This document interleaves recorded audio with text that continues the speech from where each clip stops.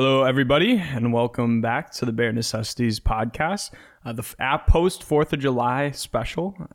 We took this little weekend off. That's why we're getting two guys on a Tuesday or Wednesday whenever this episode can get up. Reese, how you doing? How was your 4th of July? Yeah, it was pretty good. Nothing too eventful, but overall, it was good to have the longer 3-day weekend. I was happy that I got to have that. Got some time back to myself to just chill and do whatever. So overall, no huge complaints.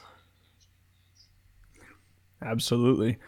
Well, I have some good news. We had quite a few ratings since our last episode. Unfortunately, it doesn't seem like any of them are written reviews, but thank you to the 3 people who left us reviews over this past week. We really appreciate it. We're up to 25 reviews, which reviews are hard to get, man. They're really hard to get, and they help us exponentially. If you could leave us a 5-star rating and review. I saw one of you guys left us a 4-star. You're dead to me. No, I'm just playing. Really, any review does help us. Ideally, 5 stars if you believe that we are worthy of it. But yeah, thank you guys so much for the people that did that. And man, we got another email. That's great. I mean, hopefully it's slandering us for our use of filler words yet again in phrases. Unfortunately, it is not a bummer. Really direct. It's not directed at the podcast. It's more, I'm gonna say the nice man who sent us this email. His name's Andrew. Andrew, thank you for your email. I'm just gonna read it off, and we're gonna get some straight reactions. Ready? The Green Bay Packers have 14 players with more career receiving yards as a Packer than the Bears' number 1 receiver of all time. Okay, coming in strong, Andrew. That really puts into perspective. It really does. Coming in at number 14 for the Green Bay Packers is James Jones, beating out the Bears number 1 by about 130 yards or so. Another fun fact, out of the top 5 Bears in receiving yards of all time, number 2 is Harlan Hill, who was so good at receiver that he switched to DB in his final 3 seasons with the Bears. He managed 4,616 yards, and 4th and 5th player are running back Peyton and tight end Ditka. Wow. Another fun stat, Detroit had 3 receivers who all accumulated more, and they were all on the same team at pretty much the same time during the 90s. Herman Moore, 9,174. Johnny Morton, 6,499. And Brett Perriman, 5,244. Okay, that is astounding. I'm going to be honest, I have no clue if this is 100% correct. These numbers are pretty precise, which I appreciate a lot. But the fact that the Detroit Lions, man, have so much better receiving history than we do is pretty damning.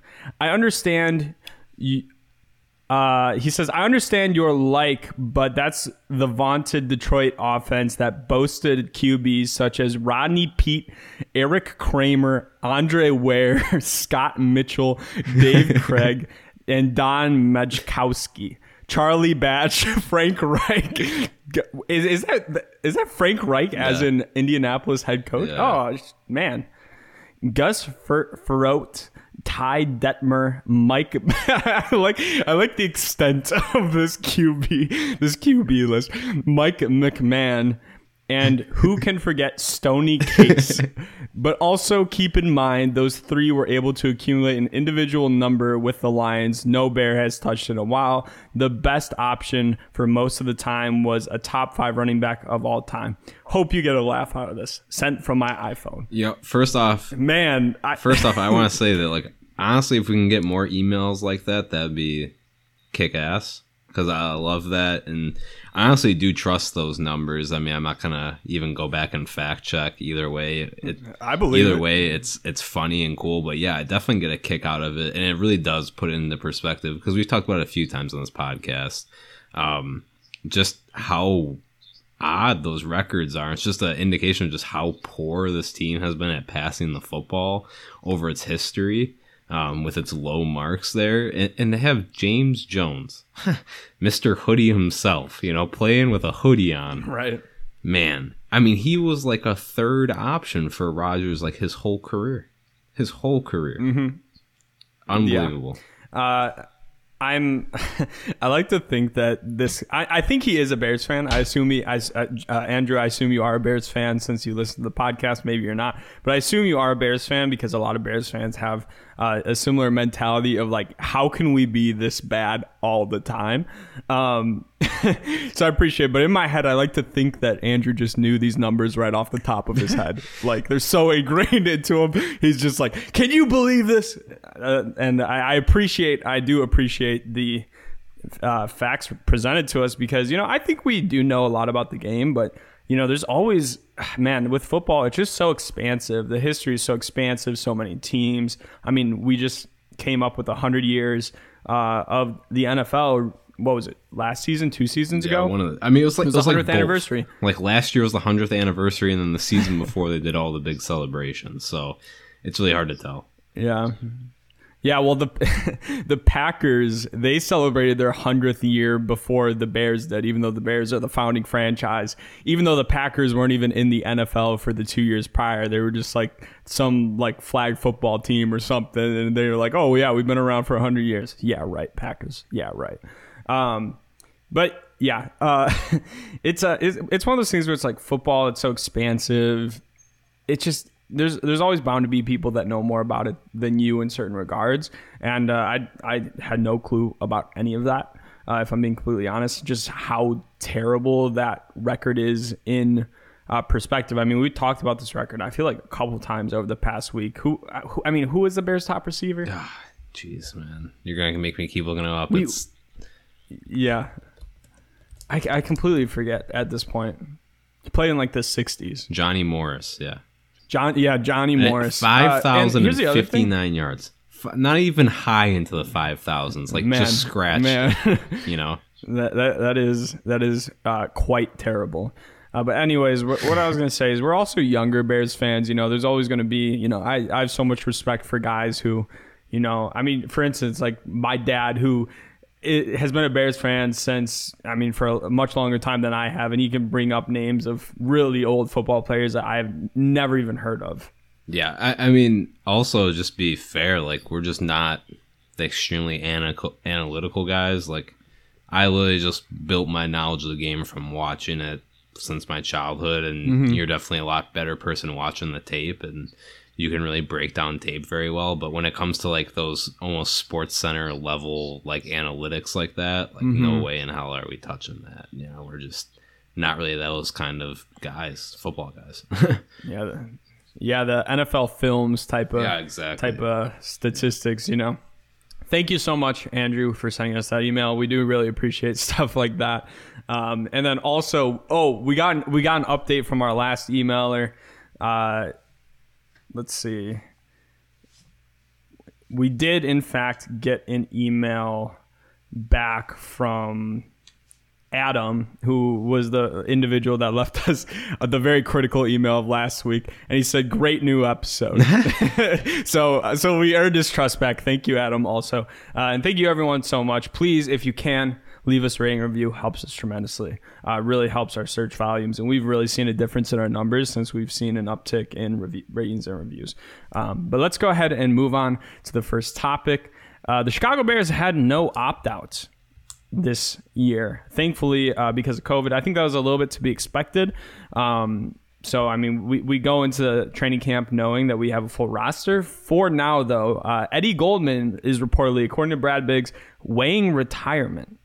And some people are saying maybe it's like he just lost his love for the game after this past season, actually being able to take a step back.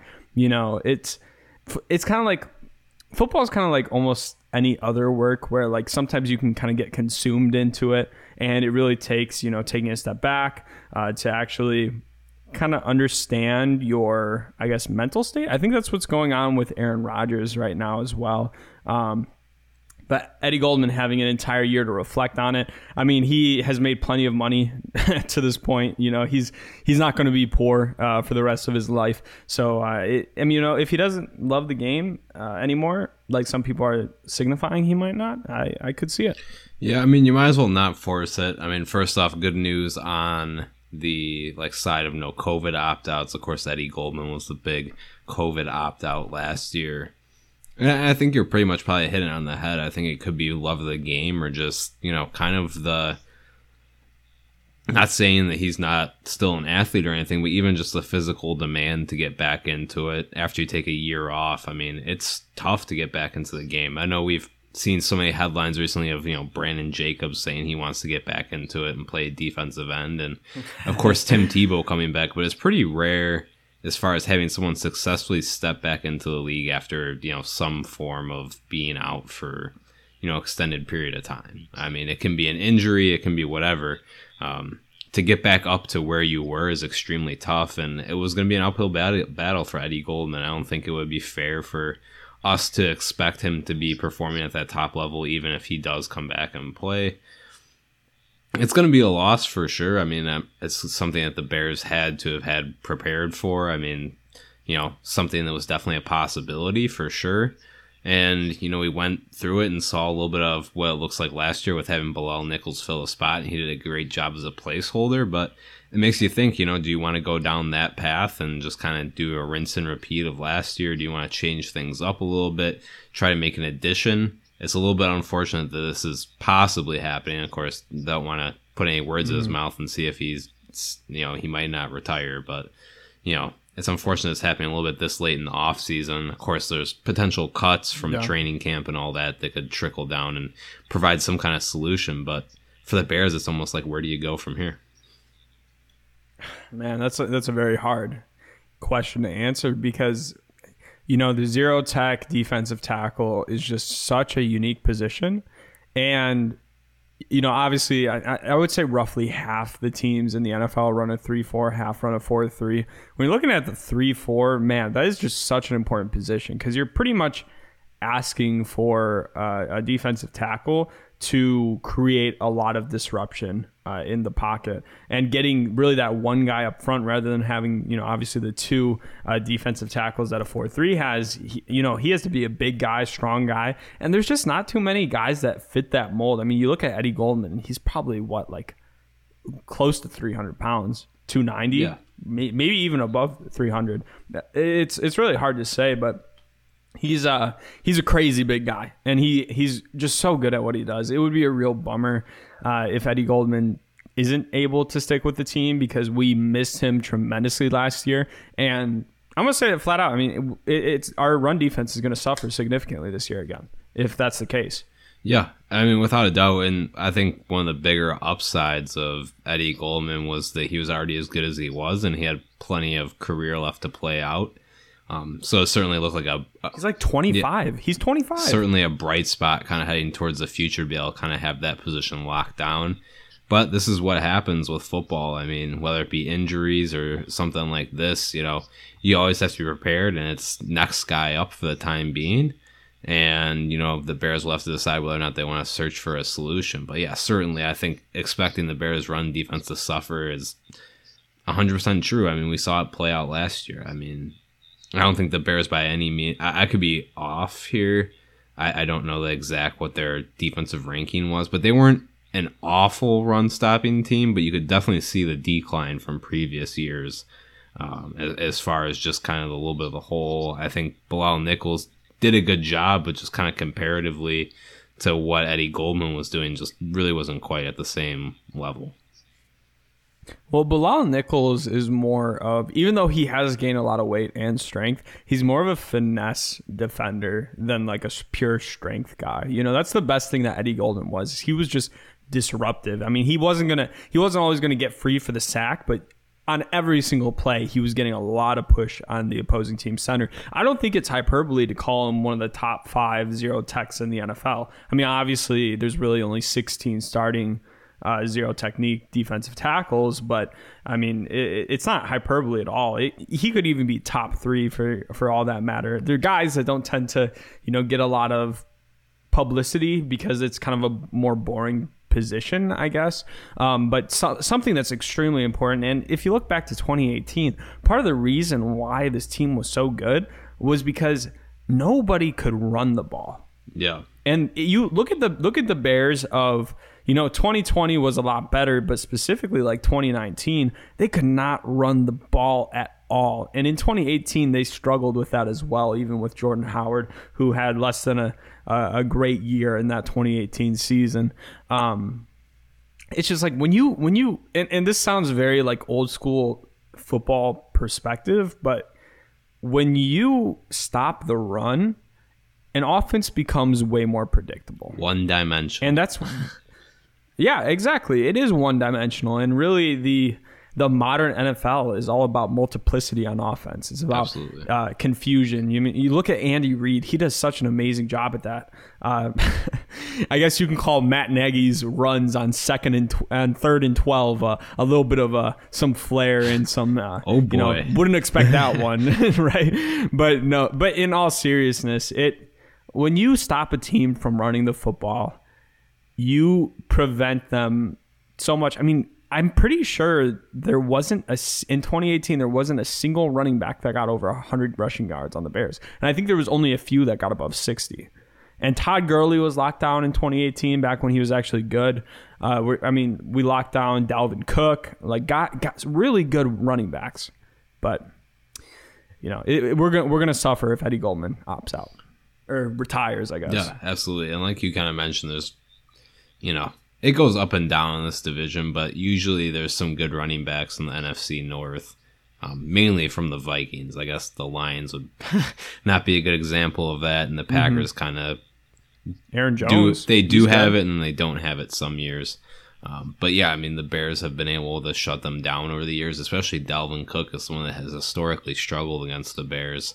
And, Eddie Goldman in the past was a big reason why. And, football, it's so much of a team game. It's a cascading effect on a lot of these things too. When you have someone in there, it can make a lot of those other players, especially in the front seven's, life a lot easier. And you take someone out, and not only are you just removing that player and possibly taking a step down with the person that's filling in his shoes, but then someone on the edge's job might be a little bit more difficult, or the next man over. Or the linebacker's job, for that matter, too, being able to just get to the second level even easier. It's kind of like dominoes, first one falls and, the next follow. Exactly. And that was a big reason we saw Akeem Hicks' productivity slip. Bilal Nichols, I love him, but he's got to be a 3-4 defensive end. He's not a 3-4 defensive tackle. He fits way better at that defensive end position. We're going to probably see his production slip a little bit from last year, or maybe stay the same, because he actually was pretty productive last year. I think he had like 6 sacks or something. The Bears certainly are not. What's hard is that the Bears have a lot of really good 3-4 defensive ends right now, but very few players that actually fill that defensive tackle position, unless Khyiris Tonga, who we just drafted in the 7th round, just automatically, is amazing out of nowhere, which I don't think we should plan on. It's gonna be difficult. It's gonna be difficult for the team. Yeah, I don't think there's really too much else you can say other than whoever is filling in that role, be it Nichols, be it Tonga on a complete long shot, they're gonna have to step it up. But yeah, all is not lost. I mean, there's still plenty of depth on this defense, but everything just got a little bit harder for everyone else if he really does retire. Exactly. Okay, let's go ahead and move on. There's been some, it's funny because I've noticed on the Bears beat, there's some really, really good beat reporters. Guys like Brad Biggs, guys like Adam Hogue, Adam Johns. Dan Pompei, two guys. I'd say. Yeah, Dan Pompei, some really high-quality beat reporters. And then, there's some beat reporters, I'm not going to exactly name who they are. I think they kind of, I think inside they know who I'm talking about if they're listening to this podcast, where they kind of take news and they kind of really blow it up bigger out of proportions than what it needs to be. And that's what I think. And sometimes they walk a thin line between their opinion and factual evidence. Factual or not even or like rumors. It's different to have an opinion than it is to have a rumor. And I think that this is where this rumor is kind of starting from. Is it's really some beat reporters' opinions. Jimmy Graham is supposedly a cut candidate for the 2021 training camp. Reese, do you expect this to happen? What would you think if it did happen? Just first thoughts right off the bat. Yeah, I don't think it's completely likely. I mean, I know that, he would certainly clear up a good bit of cap. I mean, he's on one of the bigger contracts on the offensive side of the ball, and he's someone that, maybe you can afford to live without. But I think for this Bears team currently right now, I mean, he's the best red zone threat that they have. That really played out last year, and I think that they need someone like him back. I mean, unfortunately, he is on that contract that he is. He's older. There's a chance that he's going to get hurt this year. All those cards are in play on the table right now. But then there's also that kind of variable that you take him out, and Allen Robinson could step up and be a bigger red zone threat, but you remove him out of the equation. What's to say that the Bears aren't as bad in the red zone as they were back in 2019? Other than the fact that they don't have Trubisky at quarterback, they could very much run into the same issues that they had with Montgomery not being able to punch the ball. And very much like we said with, Eddie Goldman, you remove him from the equation, then it puts a lot more pressure on everyone else to produce in the red zone. So I think ultimately, and almost unfortunately, he's the best, red zone weapon that they have right now. I mean, he put up like 10 touchdowns last season or something close to it. And, that was a huge, huge step up. Maybe in the rest of the field, he could step up his game. He's not nearly as fast as he was. He's still pretty athletic. You get rid of him. I just don't know where else they look, at least at the moment. Of course, there's always room for people to stand up and Nagy to get a bit more creative at what he calls on the goal line. But, right now his threat of going up there and catching the jump ball in the back of the end zone, either off a fade or something back towards the goalpost is, one of the better options that they have. Yeah, I mean, there's a lot to be said about Jimmy Graham, but he catches touchdowns, man. And if there's one thing you got to do in games, it's catch touchdowns. And the Bears in 2019, quite frankly, were absolutely atrocious at getting into the red zone. Honestly, in 2019, that offense was better than it probably looked on paper with moving the ball downfield. But it was really the red zone. I mean, you remember the Chargers game. Yeah, I was there. They were, yeah. Oh, yeah, you were there. I mean, the Bears were really beating the Chargers and getting to the red zone by a lot. I think they took by six more red zone trips or something like that. But they could not get the ball into the end zone. It was like, man, it was like watching paint dry. That was the famous game where they had literally 8 shots from the 1 yard line and couldn't make it in. Yeah, exactly. And that's just, I'm not saying that those issues would necessarily come back because it's a very different offense now. But getting rid of Jimmy Graham, I would definitely be concerned with that because, listen, if you split Jimmy Graham out wide, if he gets a one-on-one matchup, he's dominating that matchup. Like, that's just, he's not the Jimmy Graham back when he was like, I guess towards the first couple years on the Seahawks. I know he didn't really ever reach his full potential on the Seahawks, but back when he was with the Saints, he wasn't a Jimmy Graham, but the Jimmy Graham that we saw last year was way better than the Jimmy Graham on the Packers. Yeah. And he was also way better than the Bears have had at tight end since Zach Miller unfortunately had that injury. Jimmy Graham has been a pleasant surprise for me because I really grilled the Bears for giving him this contract. But listen, he's a $10 million walking touchdown. I want Jimmy Graham to stay on this team until we see that Cole Kmet is really becoming that dominant red zone threat, that dominant tight end. I think that, when you look at, God, I keep saying, that's the word that I can't get stopped. Yeah, that's the new one. And at the end of the day, and is banned from this podcast and further. But anyways, I want to see Cole Kmet develop a little bit more than what we saw last year. And when you look at tight ends in the NFL, it's really not even their second year that you see them start to kind of, sprout their wings and fly off into becoming elite weapons. It tends to be about their third year in the NFL, fourth year. It's just a much more difficult position to learn than something like running back. And I think that Cole Kmet's going to be a good tight end, but I think cutting Jimmy Graham, especially at this point in the offseason, would be pretty worthless. I don't see the benefit in doing that. Yeah, and not that Cole Kmet couldn't get to this point, but he's always appeared to me to be more of the tight end that's good coming out of motion or lined up as a fullback and going out into the flat and scoring his touchdowns on the goal line that way. Not so much the jump ball target that Jimmy Graham is.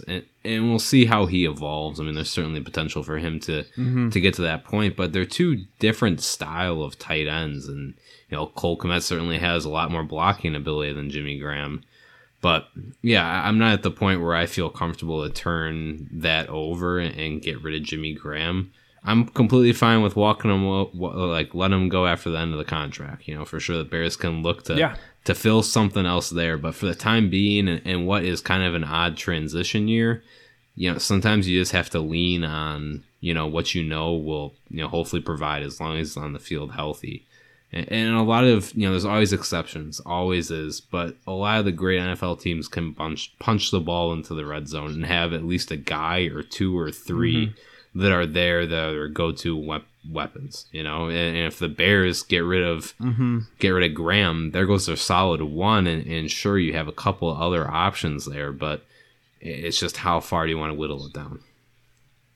You hope that Cole Kmet can take over the one position and Jimmy Graham can kind of be the situational number two, but we need to see that play out. And especially when you have a young quarterback, I mean, Jimmy Graham is kind of like the perfect weapon for a young quarterback where you can literally just throw that up there and pray that he's going to come down with the ball, and more often than not, he will come down with the ball. So I think Jimmy Graham, while yes, I do think he is overpaid, I think that he still provides a much larger benefit to this team than I think a lot of fans believe he does. And I do think Cole Kmet will eventually become a dominant tight end in the NFL. Maybe not dominant, but he's going to, I do believe in my heart that Cole Kmet is going to be a top 10 tight end for the Bears. So he's going to be a pretty good tight end, at least in my opinion. So when it's my opinion, you can take it as fact. Exactly. All right. Well, let's go ahead and move on. Again, another one of these news topics that I think some beat reporters kind of put out as an opinion that, Bears fans aren't always the best at critical thinking. Not the Chicago Bears. Chicago could be welcoming a second NFL team, according to some beat reporters. They kind of made mention that, hey, Soldier Field is going to be open. Chicago is probably the second biggest football market, second biggest sports market in the country. I know people say LA, but for people that know LA is not really a football city. That's why the Chargers can never pack a stadium. The Rams have a little bit of trouble filling stadiums as well. The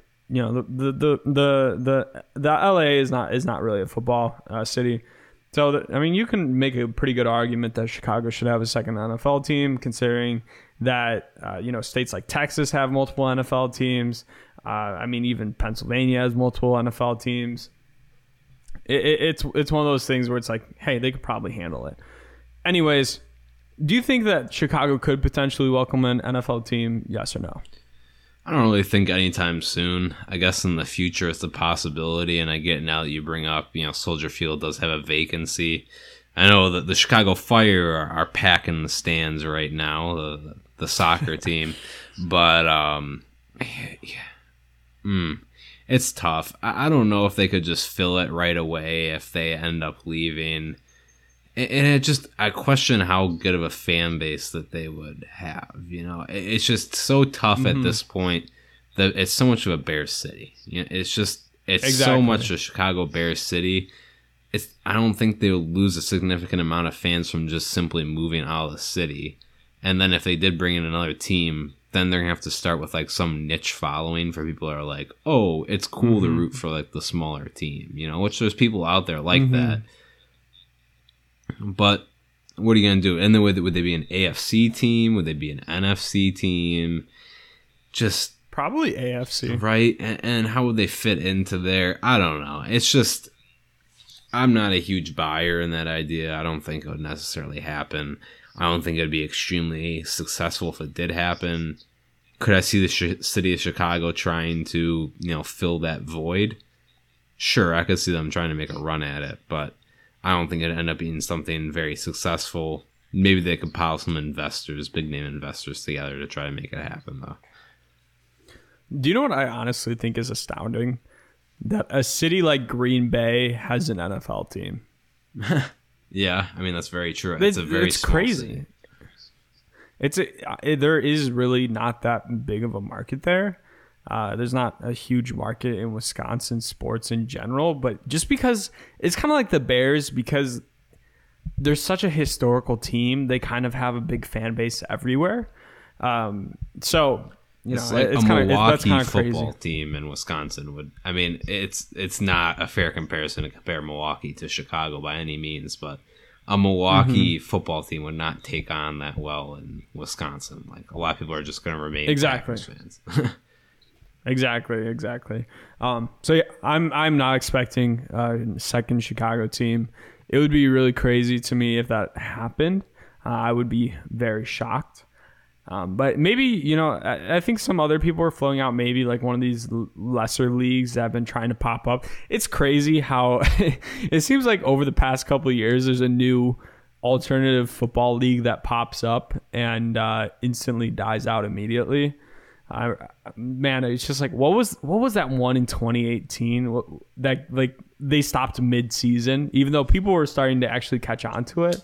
I can't even remember what it was called at this point. It wasn't like the American Football League, was it? Was it? It could have been. It was something. I don't know. Someone, if you remember the name of that league in 2018 that had to shut down mid-season, and players literally, there were reports of players literally getting onto planes and then being told by their coaches that they are canceling the game, and then the league didn't even pay for their flight back to the city that they were coming from. So, not necessarily the best look by any means. But I think that we could probably move on. Aaron Rodgers sidestepped questions on TNT about whether he would be quarterbacking the Packers on opening day.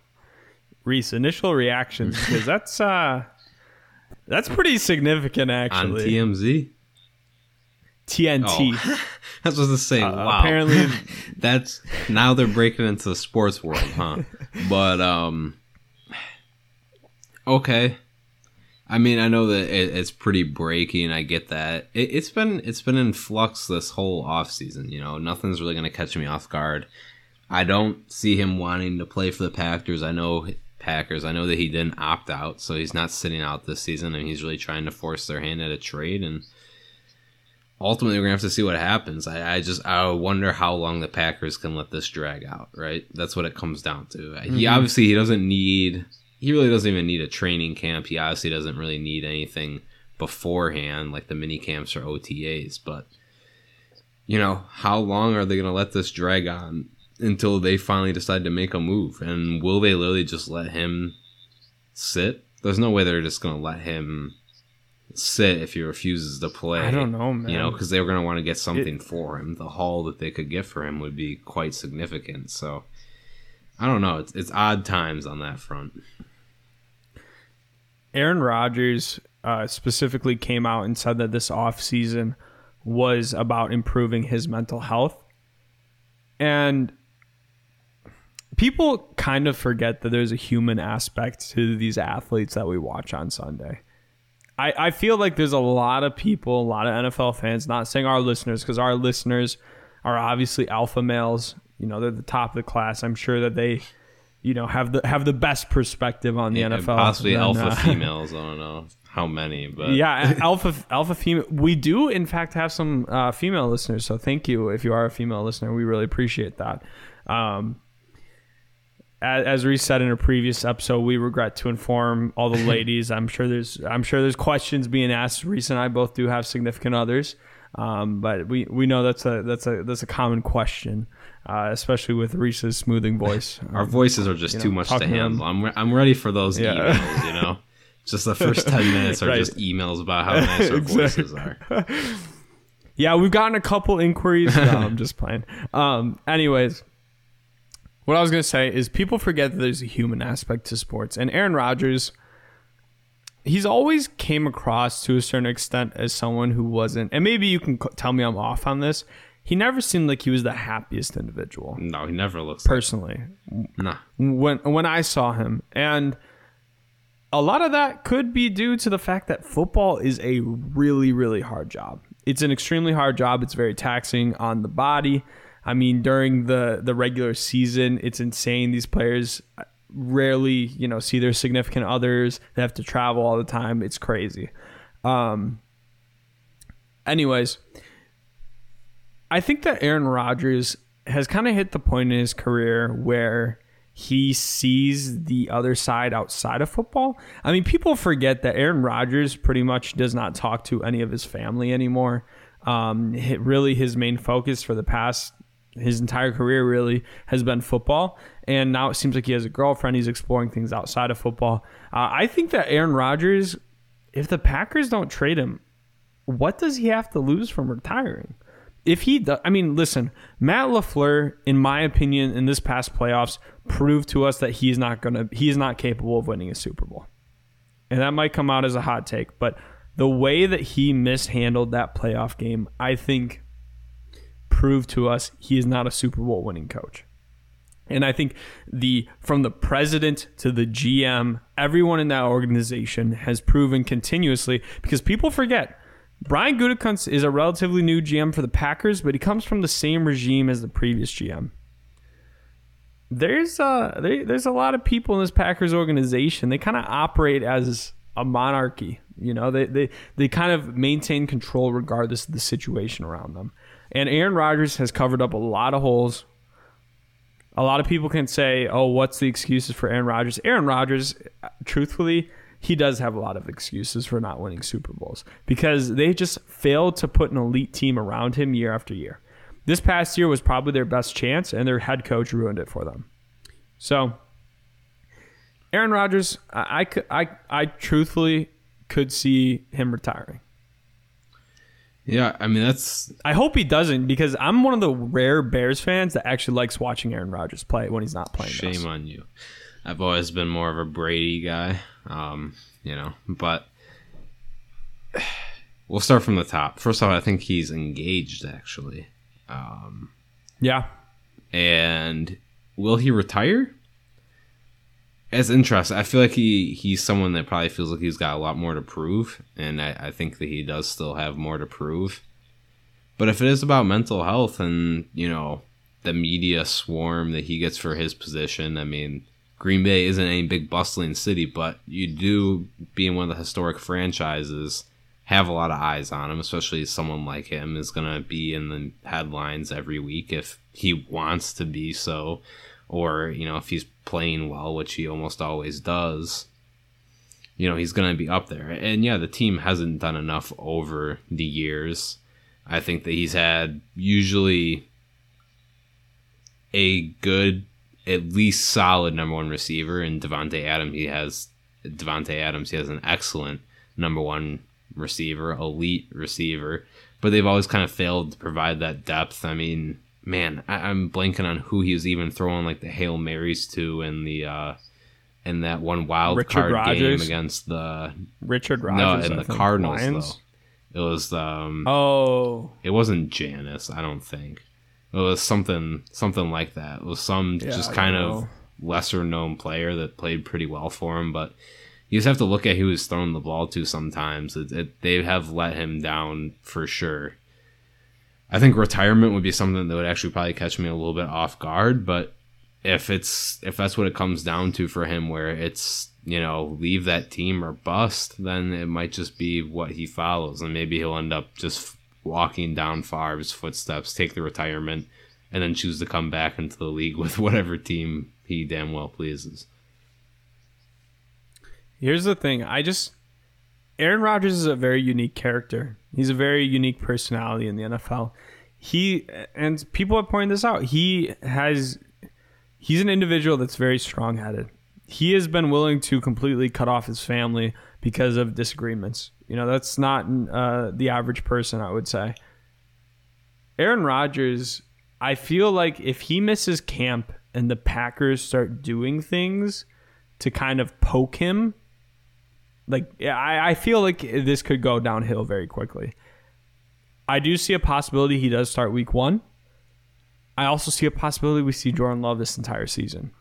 I don't know. What would you bet right now? Would you bet on Jordan Love or Aaron Rodgers starting week 1?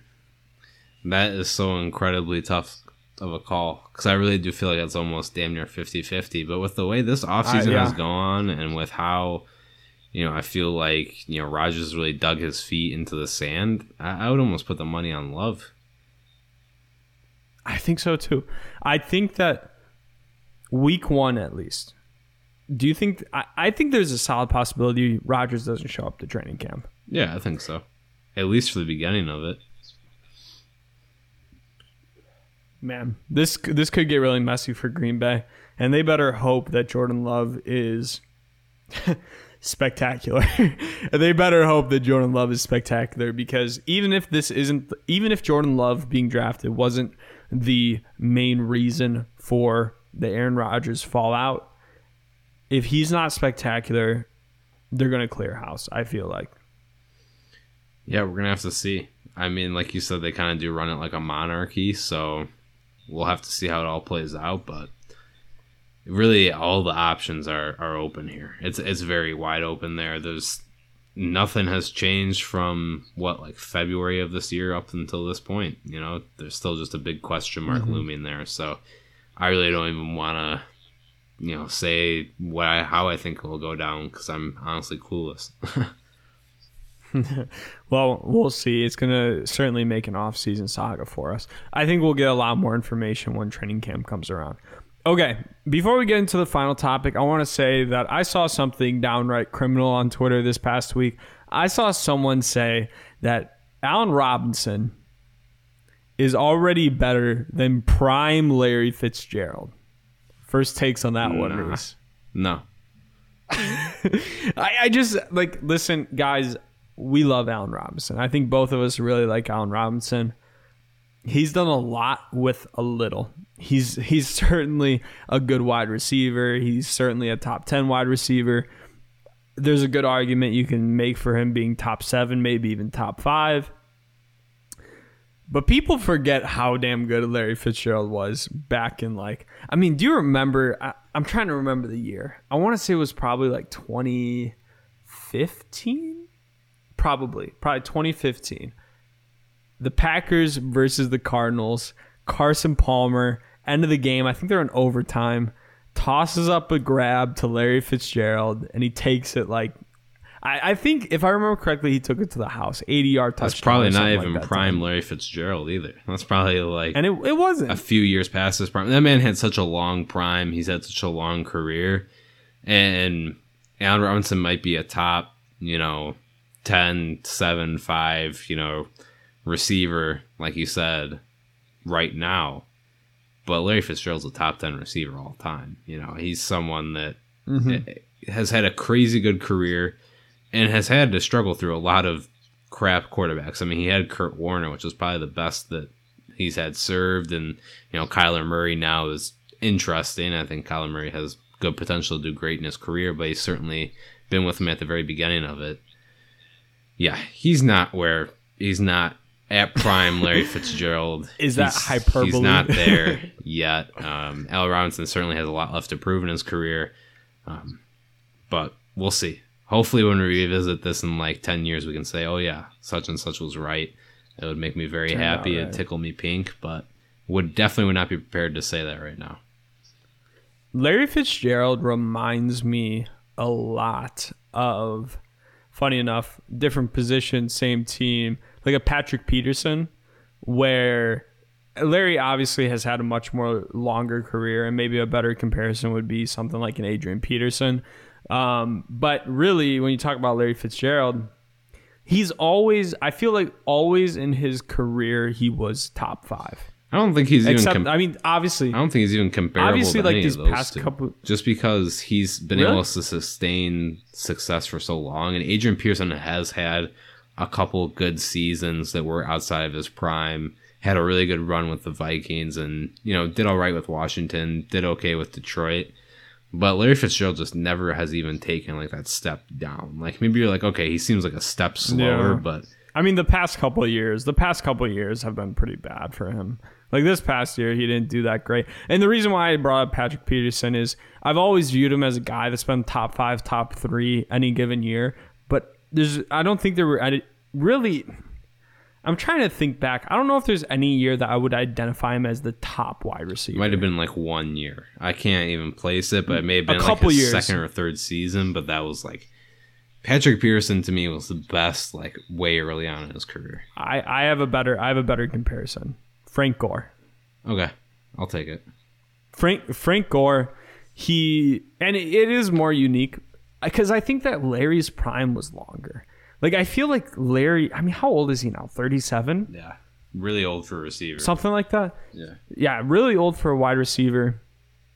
The past 2 years haven't been anything great, but, I mean, back when those Carson Palmer, it's so weird because I feel like I grew up with these teams like Carson Palmer, Larry Fitzgerald, Bruce Arians. Like, those were the Cardinals teams I remember in the playoffs. But back when he was with them, I mean, he was good, and he was old at that point still for a wide receiver. Yeah, and not to get too far off track, because we can loop it back in a second, but, I mean, people forget he damn near won him a Super Bowl. You know, if it wasn't for Santonio Holmes and Ben Roethlisberger late at the end of that game, he had the big game-winning touchdown before that. Yeah, and I think the thing that really I will always remember Larry Fitzgerald for is whenever the moment got hot for him, he would always come down with the catch. And I can't say that about Allen Robinson right now. Yeah, I agree.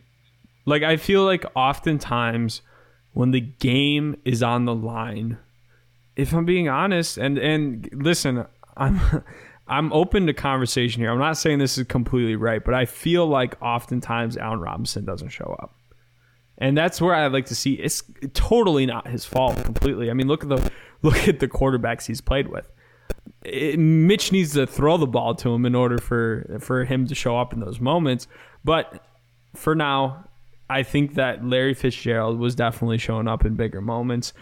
Specifically that playoff game versus the Packers, I remember very distinctively. But we can go ahead and move on. Any last words about that comparison? I think I don't want to say it's that Allen Robinson is a great wide receiver, don't get me wrong, but I just hold so much respect for Larry Fitzgerald that I just can't even think about that right now.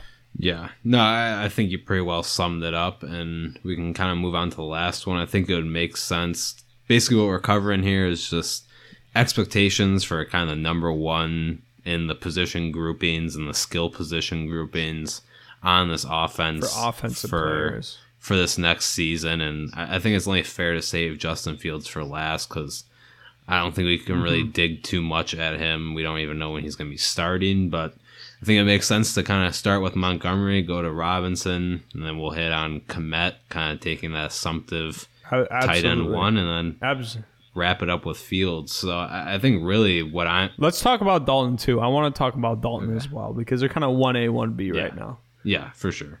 But I think to start with Montgomery, like, I feel like he can continue to build off of last year, and the fact that I think he's going to have a better offensive line from the jump certainly makes me optimistic that he can have an even bigger year.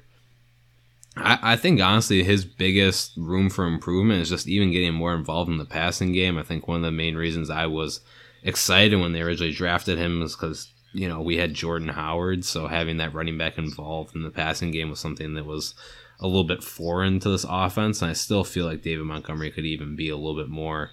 So I think ultimately, if he was even able to, you know, even if he doesn't rush for as much, I think if he gets to, you know, around the 1,100 like yard mark, but can get like, you know, 400, 500 yards receiving, he's looking at like excellent year. So I guess I'd say just kind of setting the bar a little bit lower than that, you know, maybe still at that like 1,100 yard rushing. I don't think it'll take too much for him to, you know, get to that point, but maybe a solid 400 yards receiving, you know, compliment him off would be, you know, really good, and maybe even try to get him north of like 45 catches. I don't know.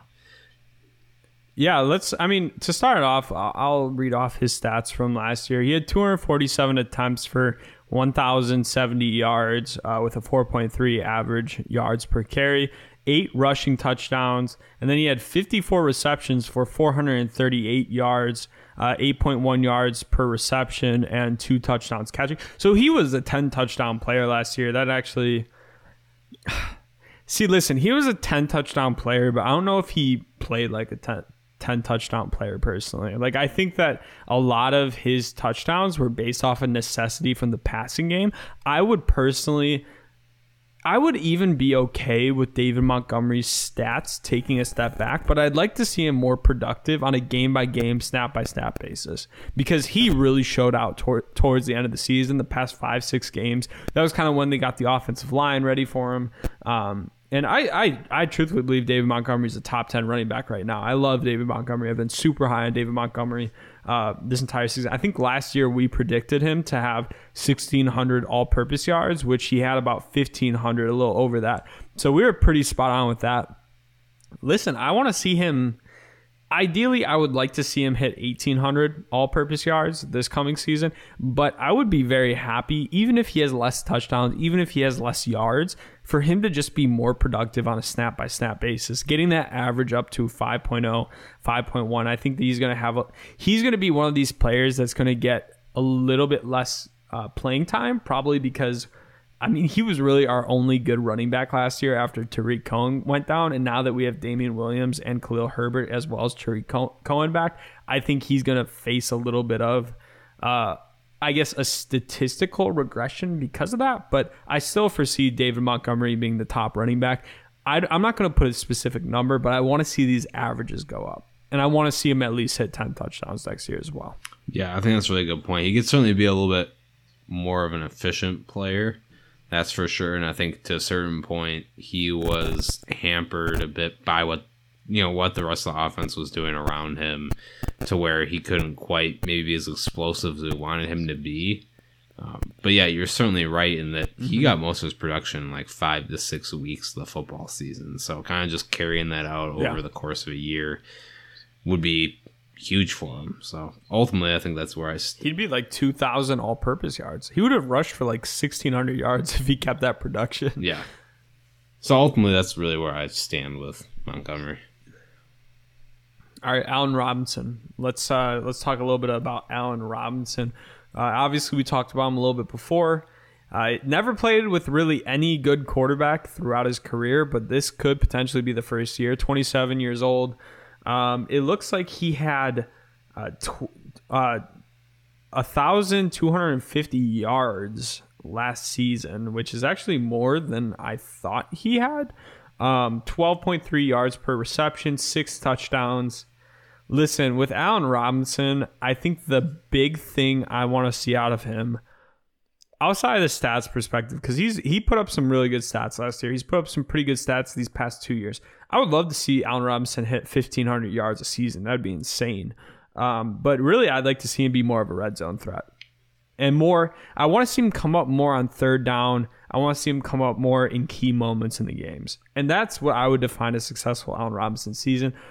1,250 yards is big for a wide receiver. That's good numbers. I would be okay with, even if we saw, again, a little bit of a statistical slippage, as long as he comes up more in bigger moments.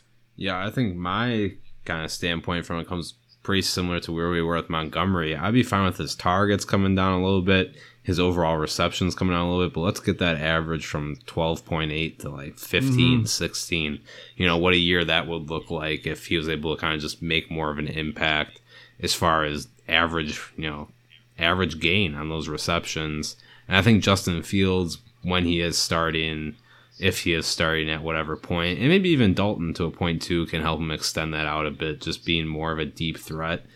I think that's certainly kind of wrap up his game well. I mean, we know that he can really eat at that, usually 10 to 15 yard kind of range is where he can make a lot of his money on a comeback, on those out routes, stuff like that. RPO. Yeah. I mean, listen, that's what I would like to see from Allen Robinson. More yards, not from RPOs. Because if we're being honest, that's where a lot of his yards came from last year. Like, I would love to see him come up big in the end zone, just make some really good catches. And Allen Robinson did make some good catches last season. But, I mean, if we look at it these past 2 years, I mean, statistically speaking, he had more yards per reception in 2018 with the Bears, which I think on the film it showed as well. It looked like he was a much more diverse wide receiver on the film that year. 13.7 yards per reception. 2019, he had 11.7. 2020, he had 12.3. Back when he had his big year in Jacksonville, where he had 1,400 yards in 15 games, I think, he had a 17.5 yards per reception and 14 touchdowns. So again, I would like to see those yards per reception go up, those touchdowns go up. If his overall yards slip a little bit, I'm okay with that. Yeah, I'm right with you. Let's get him into the end zone some more times. I think really a lot of the Bears' skill receivers or skill players in general just a lack of scoring, to be honest with you. They usually do all right in the yards categories. Efficiency can be improved a bit, but just not really get into the end zone as much as they should be.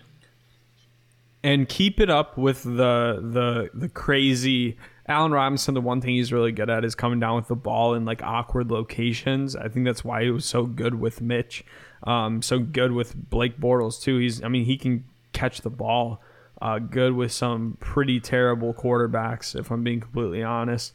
One thing he needs to stop, this last season, for some reason, we saw him consistently get balls ripped out of his hands on jump balls. That can't happen anymore. I think that happened 3 times last season, and that just cannot happen anymore. He's a big-bodied wide receiver. He's probably 6'3". I think he's 6'3". If you're 6'3", man, you have to come down with that ball. I would like to see a little bit more strength from Allen Robinson in that regard as well. But let's go ahead and move on. Cole Kmet, tight end. Man, this is a really hard one because he's so young and his position is so hard to learn. I think last year, and I'm pulling it up right now, he had about 243 yards with 2 touchdowns. I want to see him approach 400, 500 yards. His average is fine. He had a really good long touchdown against the Rams on the left sideline, and those touchdowns need to come up.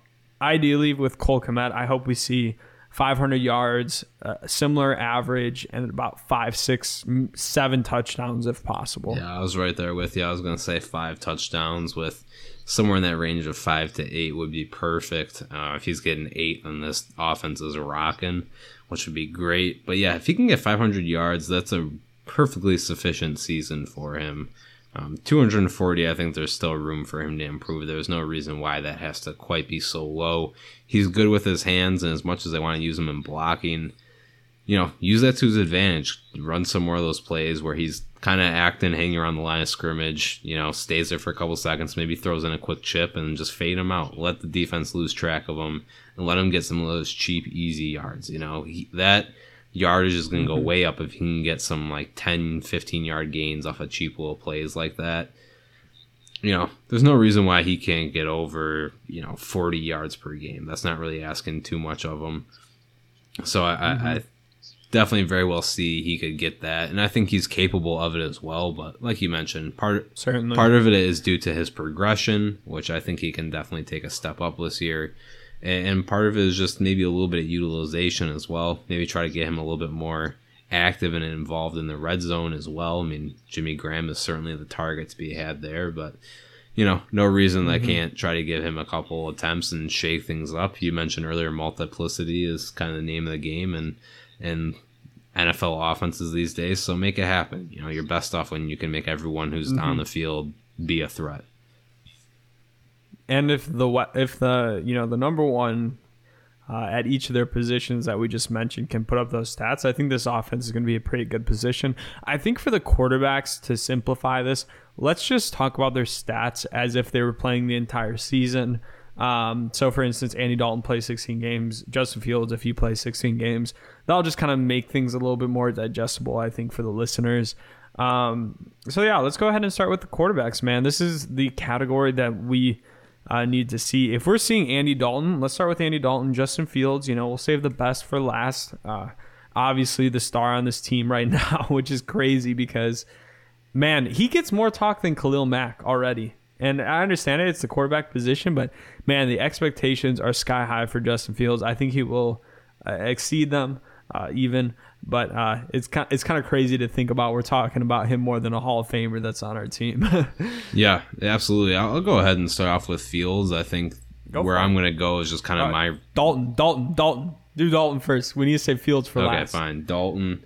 I'm going to be pretty realistic with my expectations and kind of just throw them out there since we haven't seen them play, either of them on this team yet. And I think with Dalton, what I'm kind of expecting, if he played the full season, give me 3,800 yards and, 26 tutties, along with, I don't know, I'd say 10 to 14 interceptions.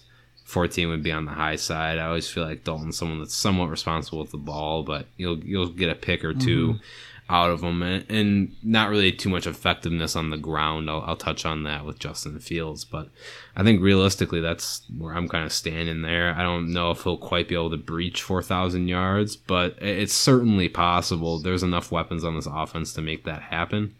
But I don't know. I'm just not quite seeing it for whatever reason.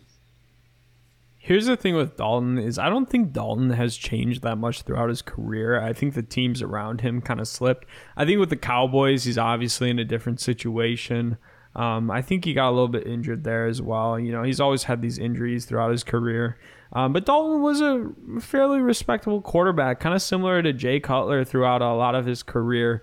Someone you never looked at as a top quarterback, but someone you said, hey, you can understand why they might delay drafting a quarterback because they have him. In context, since we have Bill Lazor, and Bill Lazor did pretty good with Andy Dalton in Cincinnati with some really poor Bengals teams. I mean, let's look at 2017. He had 3,300 yards, 25 touchdowns, 12 interceptions. 2018, in which the Bengals were pretty terrible, he had 21 touchdowns, 11 interceptions. I think I'm pretty sure, if I remember correctly, Bill Lazor was on both those teams. Listen, I think that Andy Dalton, he's going to be with a better team than he's showing here. If he throws for 3,400 yards, 26 touchdowns, and 10 interceptions, I think that's a successful season for Andy Dalton. Yeah. And I know that's not crazy expectations. I mean, that's similar to Mitch's best year. I don't think that Dalton will perform as poorly as he did with the Cowboys, where he had 14 touchdowns and 8 interceptions throughout the season. I think that we're going to see him progress slightly, but still understand why he's not the long-term answer. Yeah, and that's pretty much right on. I'm right there with you. And I think conversely for Fields, the way I'm looking at it, I think he's going to come out and spin it if he was playing the full season. I could see him going for about 4,200 yards passing. Ooh. Yeah, I mean, I don't know. I don't think that's unrealistic for him, to be honest. It's not. And I'd say 28 touchdowns through the air. And I'd still say somewhere in the realm of like 8 to 12 interceptions. Maybe a little bit higher, just feeling kind of a little bit of that rookie inexperience. And then on the ground, I think he can give you another at least 5 to 6 touchdowns. And I think that's being very conservative. I mean, he likes to make a lot of money on his ground. He can certainly scramble for quite a few in the red zone and get it. So that could be upwards to 10, might eat into his passing touchdowns a little bit. But I think it's certainly possible. And he could go for another solid, if he's on it, completely on his game, he could go for another solid 500 600 yards on the ground, I think is entirely possible. Yeah, I think that Fields has been a winner his entire career. I mean, since the time in high school, when he first touched the field with Ohio State, I mean, he's been an absolute baller. Obviously, the NFL is a little bit different, but I don't necessarily foresee him not being able to do it here. I think that 4,000 yard mark, if he can surpass that, that would be insane, and I'd be extremely happy for it over an entire season, of course. So kind of break it down by how many games you think he's going to play. I mean, obviously, we don't think he's going to get 4,000 yards in the course of 8 games, but over a 16-game season, I'm going to do this. I'm going to say 3,900 yards. I'm going to say 26 touchdowns, and I'm going to say 8 interceptions. Because I think that he's going to have a similar year to maybe Deshaun Watson had in his first full season. Obviously, he tore his ACL in his rookie year in 2017. 2018, he came out and had 4,165 yards, 26 touchdowns, 9 interceptions. I think Fields is going to be a little bit less turnover prone, a little more accurate. I don't know if he'll necessarily put up all the yards that Deshaun Watson did in his first full year. Obviously, he had DeAndre Hopkins, who was really entering his prime during that time. If Fields could hit the projection of 4,000 yards in one season, man, that would be game-changing for this Bears team. If Fields gets anything more than like 25 touchdowns, 10 interceptions, anything better than that, I think this is a huge success for his rookie season, because those numbers are very impressive for a rookie. Yeah, absolutely. And I only say it because I think that he's capable of it, and obviously that's why all the excitement is there.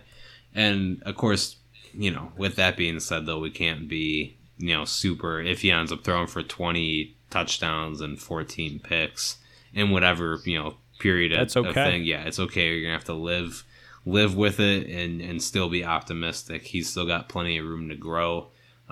But just kind of my confidence in him from right out of the gate is why I kind of said what I said. But yeah, not to beat it. Where do you foresee this Bears offense under Dalton and under Fields? As far as like league rank? Yeah, I mean, how good do you think they'll be? Because realistically, we're not going to be top 10. I mean, we could be maybe with Fields if he really hits the ground running, but with Dalton, that's where with Fields I'm borderline top 10, and then with Dalton, let's say they're about league average. So give me 15, 16, 17.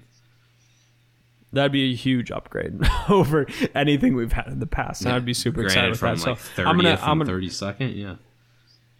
I'm going to sign on with that. I think that, man, if Fields can get us into the top 10 offenses in his rookie year, that would be insane. I think anything above 15 would be a great step forward, especially over the span of an entire season.